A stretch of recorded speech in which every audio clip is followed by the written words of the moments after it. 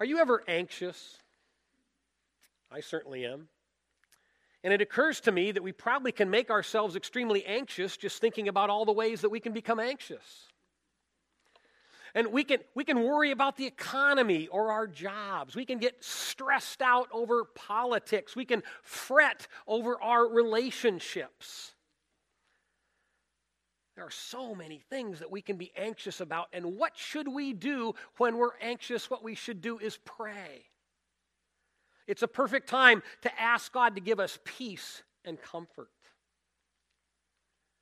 And how about those moments when we face difficult decisions, those profound decisions when we know that making the right decision or the wrong decision will have significant consequences? I face those kinds of things, and I know that you do as well. And in those moments, we should pray.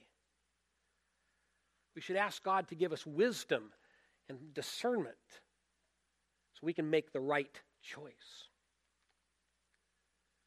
And then are you ever tempted to engage in behavior that's wrong? Behavior that's harmful to you or to others. Behavior that falls short of what our loving God expects. I face temptation, and I know that you do as well. And in those moments, we should pray. We should ask God to protect us and to give us the self-control that we need to do the right thing. In all of these areas of life and in so many others, prayer is vital to our well-being because prayer is the lifeline that connects us with God. And here's the wonderful thing about prayer. It's really simple. You don't need any special skills. All we have to do is talk. And I think most of us know how to do that. But isn't it interesting that even though prayer is very simple, it's not always easy? Sometimes we may struggle to talk to a God who's invisible.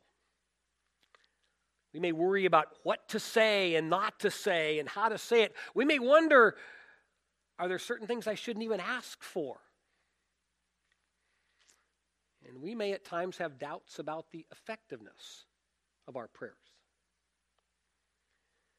And all of those kinds of questions can become roadblocks that impede us from spending more time in prayer. And the reality is, if you and I do not pray consistently, then our connection with God simply cannot stay strong.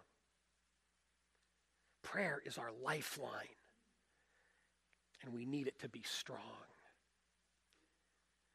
And that's why we've decided that in 2018, we're going to dig deeply into the topic of prayer throughout the year. We want everyone to experience growth in this vital part of the life of faith. So over the next 12 months, we're going to talk about prayer, and we're going to teach about prayer, and we're going to experience prayer together in a variety of ways. And we don't yet know what all that looks like. We're praying about that. One of the things we're doing is we want to create a visible representation of our prayers. Every week here in the church, we receive prayer requests. Some of you write them down on your connection cards and turn them in. Some people send in emails. We have the weekly missionary spotlight prayer. We have our 24/7 prayer list. And for this year, we're going to do something new. At the end of every week, we're going to take all of those requests, some of which, by the way, are confidential, and we're going to shred them. And we're going to put them here in this prayer box on our platform. And the idea is that this is going to grow. And whenever this little box fills up, in a couple of weeks, you're going to see a big box back here, a big tower on the back of the platform, and we're going to empty the little box into the big box. There's nothing magical or mysterious about this. It's not a contest to see how much paper we can generate. It's just a way for us to watch the cumulative effect of our prayers grow and grow toward heaven. It's a visible sign that we are praying individually and together for God to be at work in our lives. So that's something that will happen throughout the year, and we will be talking with you about other ways that we're going to experience prayer together. And to start off this year of prayer, we're going to spend the next 4 weeks examining some biblical principles and some biblical examples that hopefully can make prayer more enticing and more enjoyable and a richer experience for each of us. And this morning, we want to talk about what it means to pray like a child. I find it really interesting that at a few key points in his ministry, Jesus used children as an example for adults.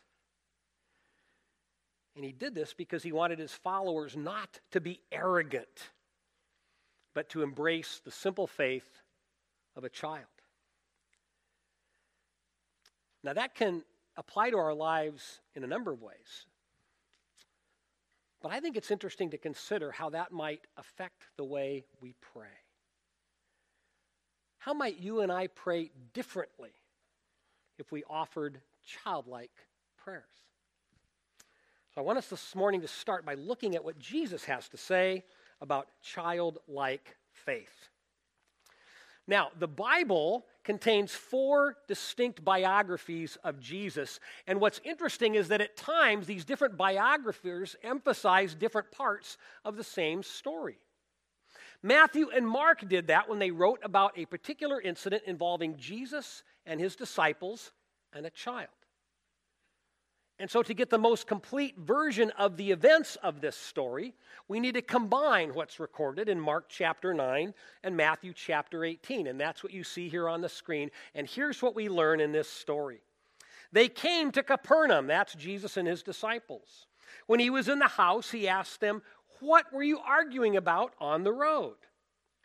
But they kept quiet, because on the way they had argued about who was the greatest. Sitting down, Jesus called the 12 and said, "Anyone who wants to be the first must be the very last and the servant of all." He called a little child to him and placed the child among them. And he said, "Truly I tell you, unless you change and become like little children, you will never enter the kingdom of heaven." This is serious business. Therefore, whoever takes the lowly position of this child is the greatest in the kingdom of heaven. Now, this story is familiar to many of us, and we often boil it down to one simple statement. Our faith should be like the faith of a child. But that's really a very general statement. I think we need to ask, what does Jesus specifically mean when he urges you and me to become like children? Well, we know that children can be pretty selfish. They can be petty. They can be disobedient and whiny and demanding. And it occurs to me that at times we can be that way too, can't we? Now, Jesus obviously is not talking about that kind of behavior. And we get a clue to his meaning when we recognize that he's addressing a specific problem that has cropped up. His followers are arguing about who is the greatest. They're jockeying for position within their social circle because of the very common human problem of pride. Each of them wants to be considered smarter than the others, or more spiritual than the others, or more important or successful than the others. They want to be great. Spiritual maturity, though, is not built on human greatness. It's not built on what we think we can accomplish on our own. So rather than try to pompously elevate themselves, Jesus wants them to change. He wants them to think of themselves the way a child should when that child is surrounded by adults. So what kind of childlike attitudes might Jesus actually want his followers to adopt? Well, I can think of at least 3. Children should have an attitude of humility, which is a recognition that adults know more than they do. Children should have an attitude of dependence, which is an acknowledgement that adults can do more than they can. And children should have an attitude of trust, which is a willingness to rely on caring adults. And I think back to my own childhood, and I realize that those attitudes were just an elemental part of my daily life. I was dependent on my parents for food and clothing and basic essentials. I had to lean on their knowledge and their understanding to learn many basic skills. And even when I moved into the teen years and thought that I knew everything, I so often was humbled by the wisdom my parents had because of their greater life experience. And because of the way that my parents loved me and cared for me, because I knew that they wanted the best for me, I trusted them. Humility, dependence, trust. Such attitudes are a routine part of childhood, and yet we often try to throw them off as we move into adulthood. And that's why the disciples argued about who was the greatest. Focusing on personal greatness, though, isn't good. It's not wise. It's not healthy. It creates barriers in relationship. It leads to an unhealthy level of self-sufficiency. And so Jesus calls this child into their midst and basically says, you guys aren't great. Not unless you change and become like this child. Now, he's not trying to undermine their self-esteem. He just wants them to recognize that in the spiritual realm of life, we're all children. Children under the care of a loving Heavenly Father. He's great, and we're not.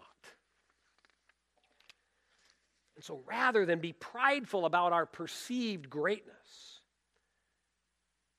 Jesus wants his followers to be humble and dependent and trusting toward God and each other. And if we make the choice to embrace these values, we will be changed. Our conversations will be different. Our behavior will be different. And even our prayers will be different.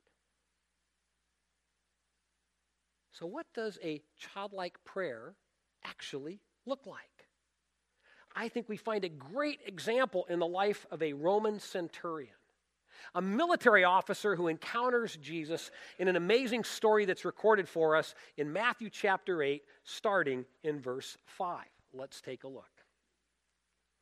When Jesus had entered Capernaum, a centurion came to him asking for help.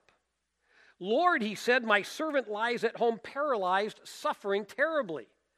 Jesus said to him, shall I come and heal him?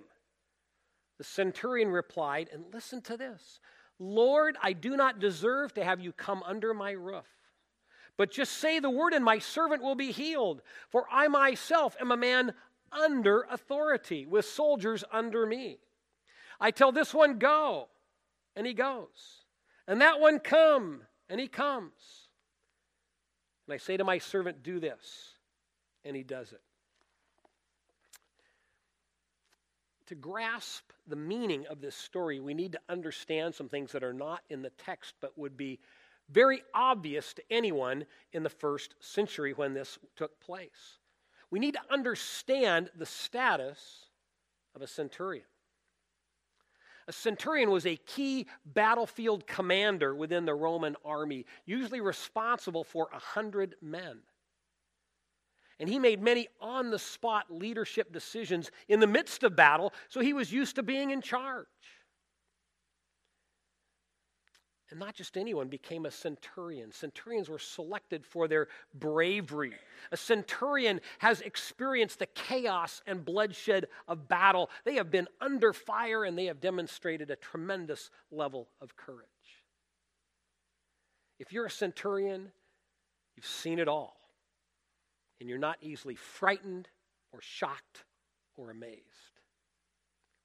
A centurion has earned the right to walk through life with confidence and even arrogance because he was a man among men. And men like this are used to getting their way. And they're used to even carrying their assertive attitudes over into their behavior toward civilians.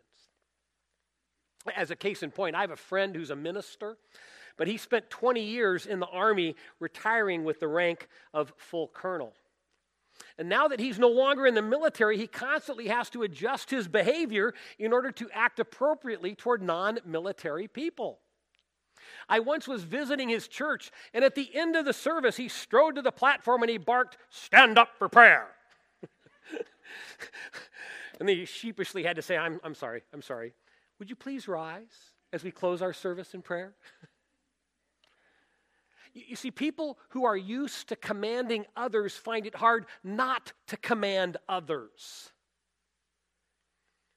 And this would be true for any military officer, and even more true for this centurion. It would be very true in this case because the Romans had conquered the Jews. The Jewish people are ruled by Rome. Most Jews are not Roman citizens. They are a subordinate population. And this centurion has every right to bark orders at any Jew and expect immediate compliance. And so in this moment, he could come up to Jesus and exercise his authority and demand that Jesus deal with his concern. He could even make threats. And he doesn't. He approaches Jesus and calls him Lord. Lord. A statement of great humility. A very public statement in front of a crowd of people. He is acknowledging that he is in the presence of someone who is greater. And even more astonishing is that this centurion is not asking for himself. He's asking on behalf of his servant.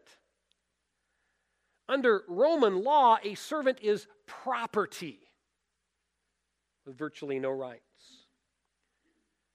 If the centurion simply got rid of this sick servant because he couldn't perform his duties, no one would question that behavior. And instead, this centurion is willing to publicly humble himself to help a subordinate member of his household. This is an amazingly humble, unselfish request. Now, why does he adopt this particular approach? I believe it's because he recognizes that the well-being of the servant depends not on who he is, but on who Jesus is. And in this moment, all of the centurion's military accomplishments are useless. His position in the Roman army is completely irrelevant. He can't control this situation with his own wisdom or his own resources. And he knows that Jesus doesn't owe him a thing. He knows that he doesn't deserve anything from Jesus. But here's the bottom line. He can't heal his servant. And if he chooses to rely only on himself, his servant will continue to suffer. And so the centurion lays aside his pride and makes this unselfish request. And he does so because he understands exactly who Jesus is, and he understands exactly where Jesus' authority comes from, as he spells out in verses 8 and 9. He tells Jesus that when I issue a command, I know it's obeyed. Why is it obeyed? Because I'm under authority. I operate with the authority of Rome standing behind me, and the centurion is applying this same principle to Jesus. All Jesus has to do is pronounce a word of healing, and it will come to pass because Jesus' authority comes from God. This man is making a profound statement of faith because he's acknowledging that Jesus Christ is the personal representative of the Heavenly Father. And this centurion obviously isn't a child. He's a man's man.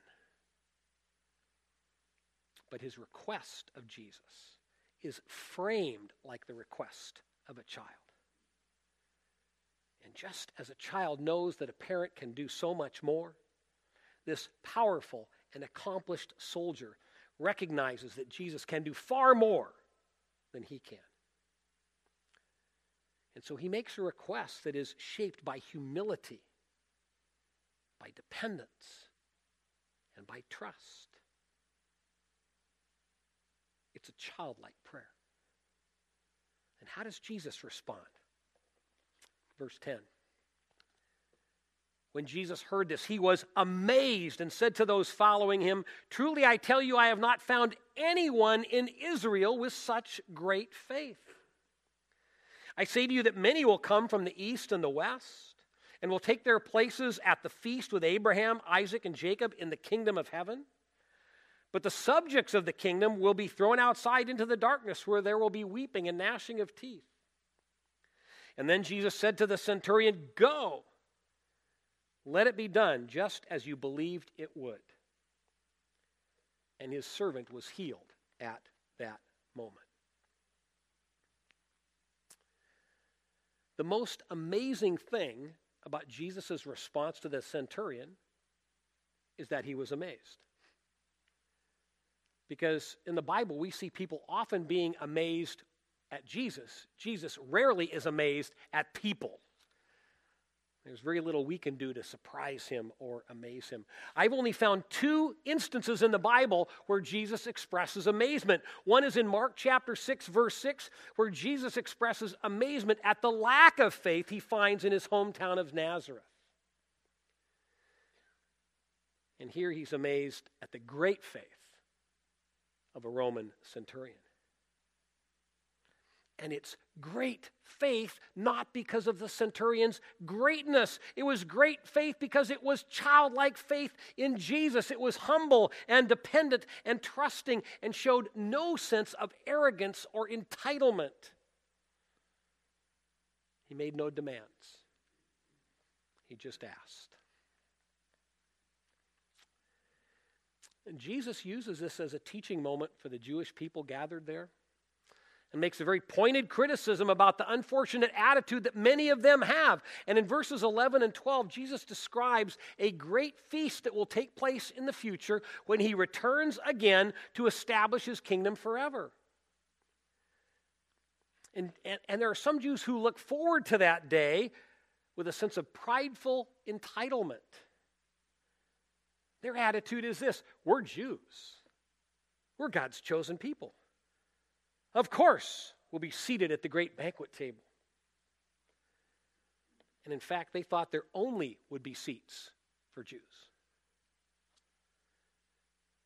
The idea that a Roman military officer could actually get a seat at the Lord's banquet table, that would have appalled them. But Jesus is saying here that everyone who is like this centurion, everyone who approaches God with a childlike faith, has the opportunity to be present at that great banqueting table in the kingdom of heaven. And the sad fact is that people who approach God with a sense of entitlement will miss out because they depend too much on themselves rather than rely on the greatness of God. Jesus says this centurion has the greatest faith he's ever seen. And it's because instead of focusing on his own greatness, this very confident and accomplished military officer made the choice to depend completely on Jesus. And so I don't think it's any surprise that Jesus granted his request and healed his servant. I love this story because the centurion provides us with a wonderful example of the principle that Jesus previously described. He shows us how to make a childlike request. And since prayer is just talking, we can talk to God in the same way that the centurion did. And when we approach God to make requests, we can do so with humility, with dependence, and with trust.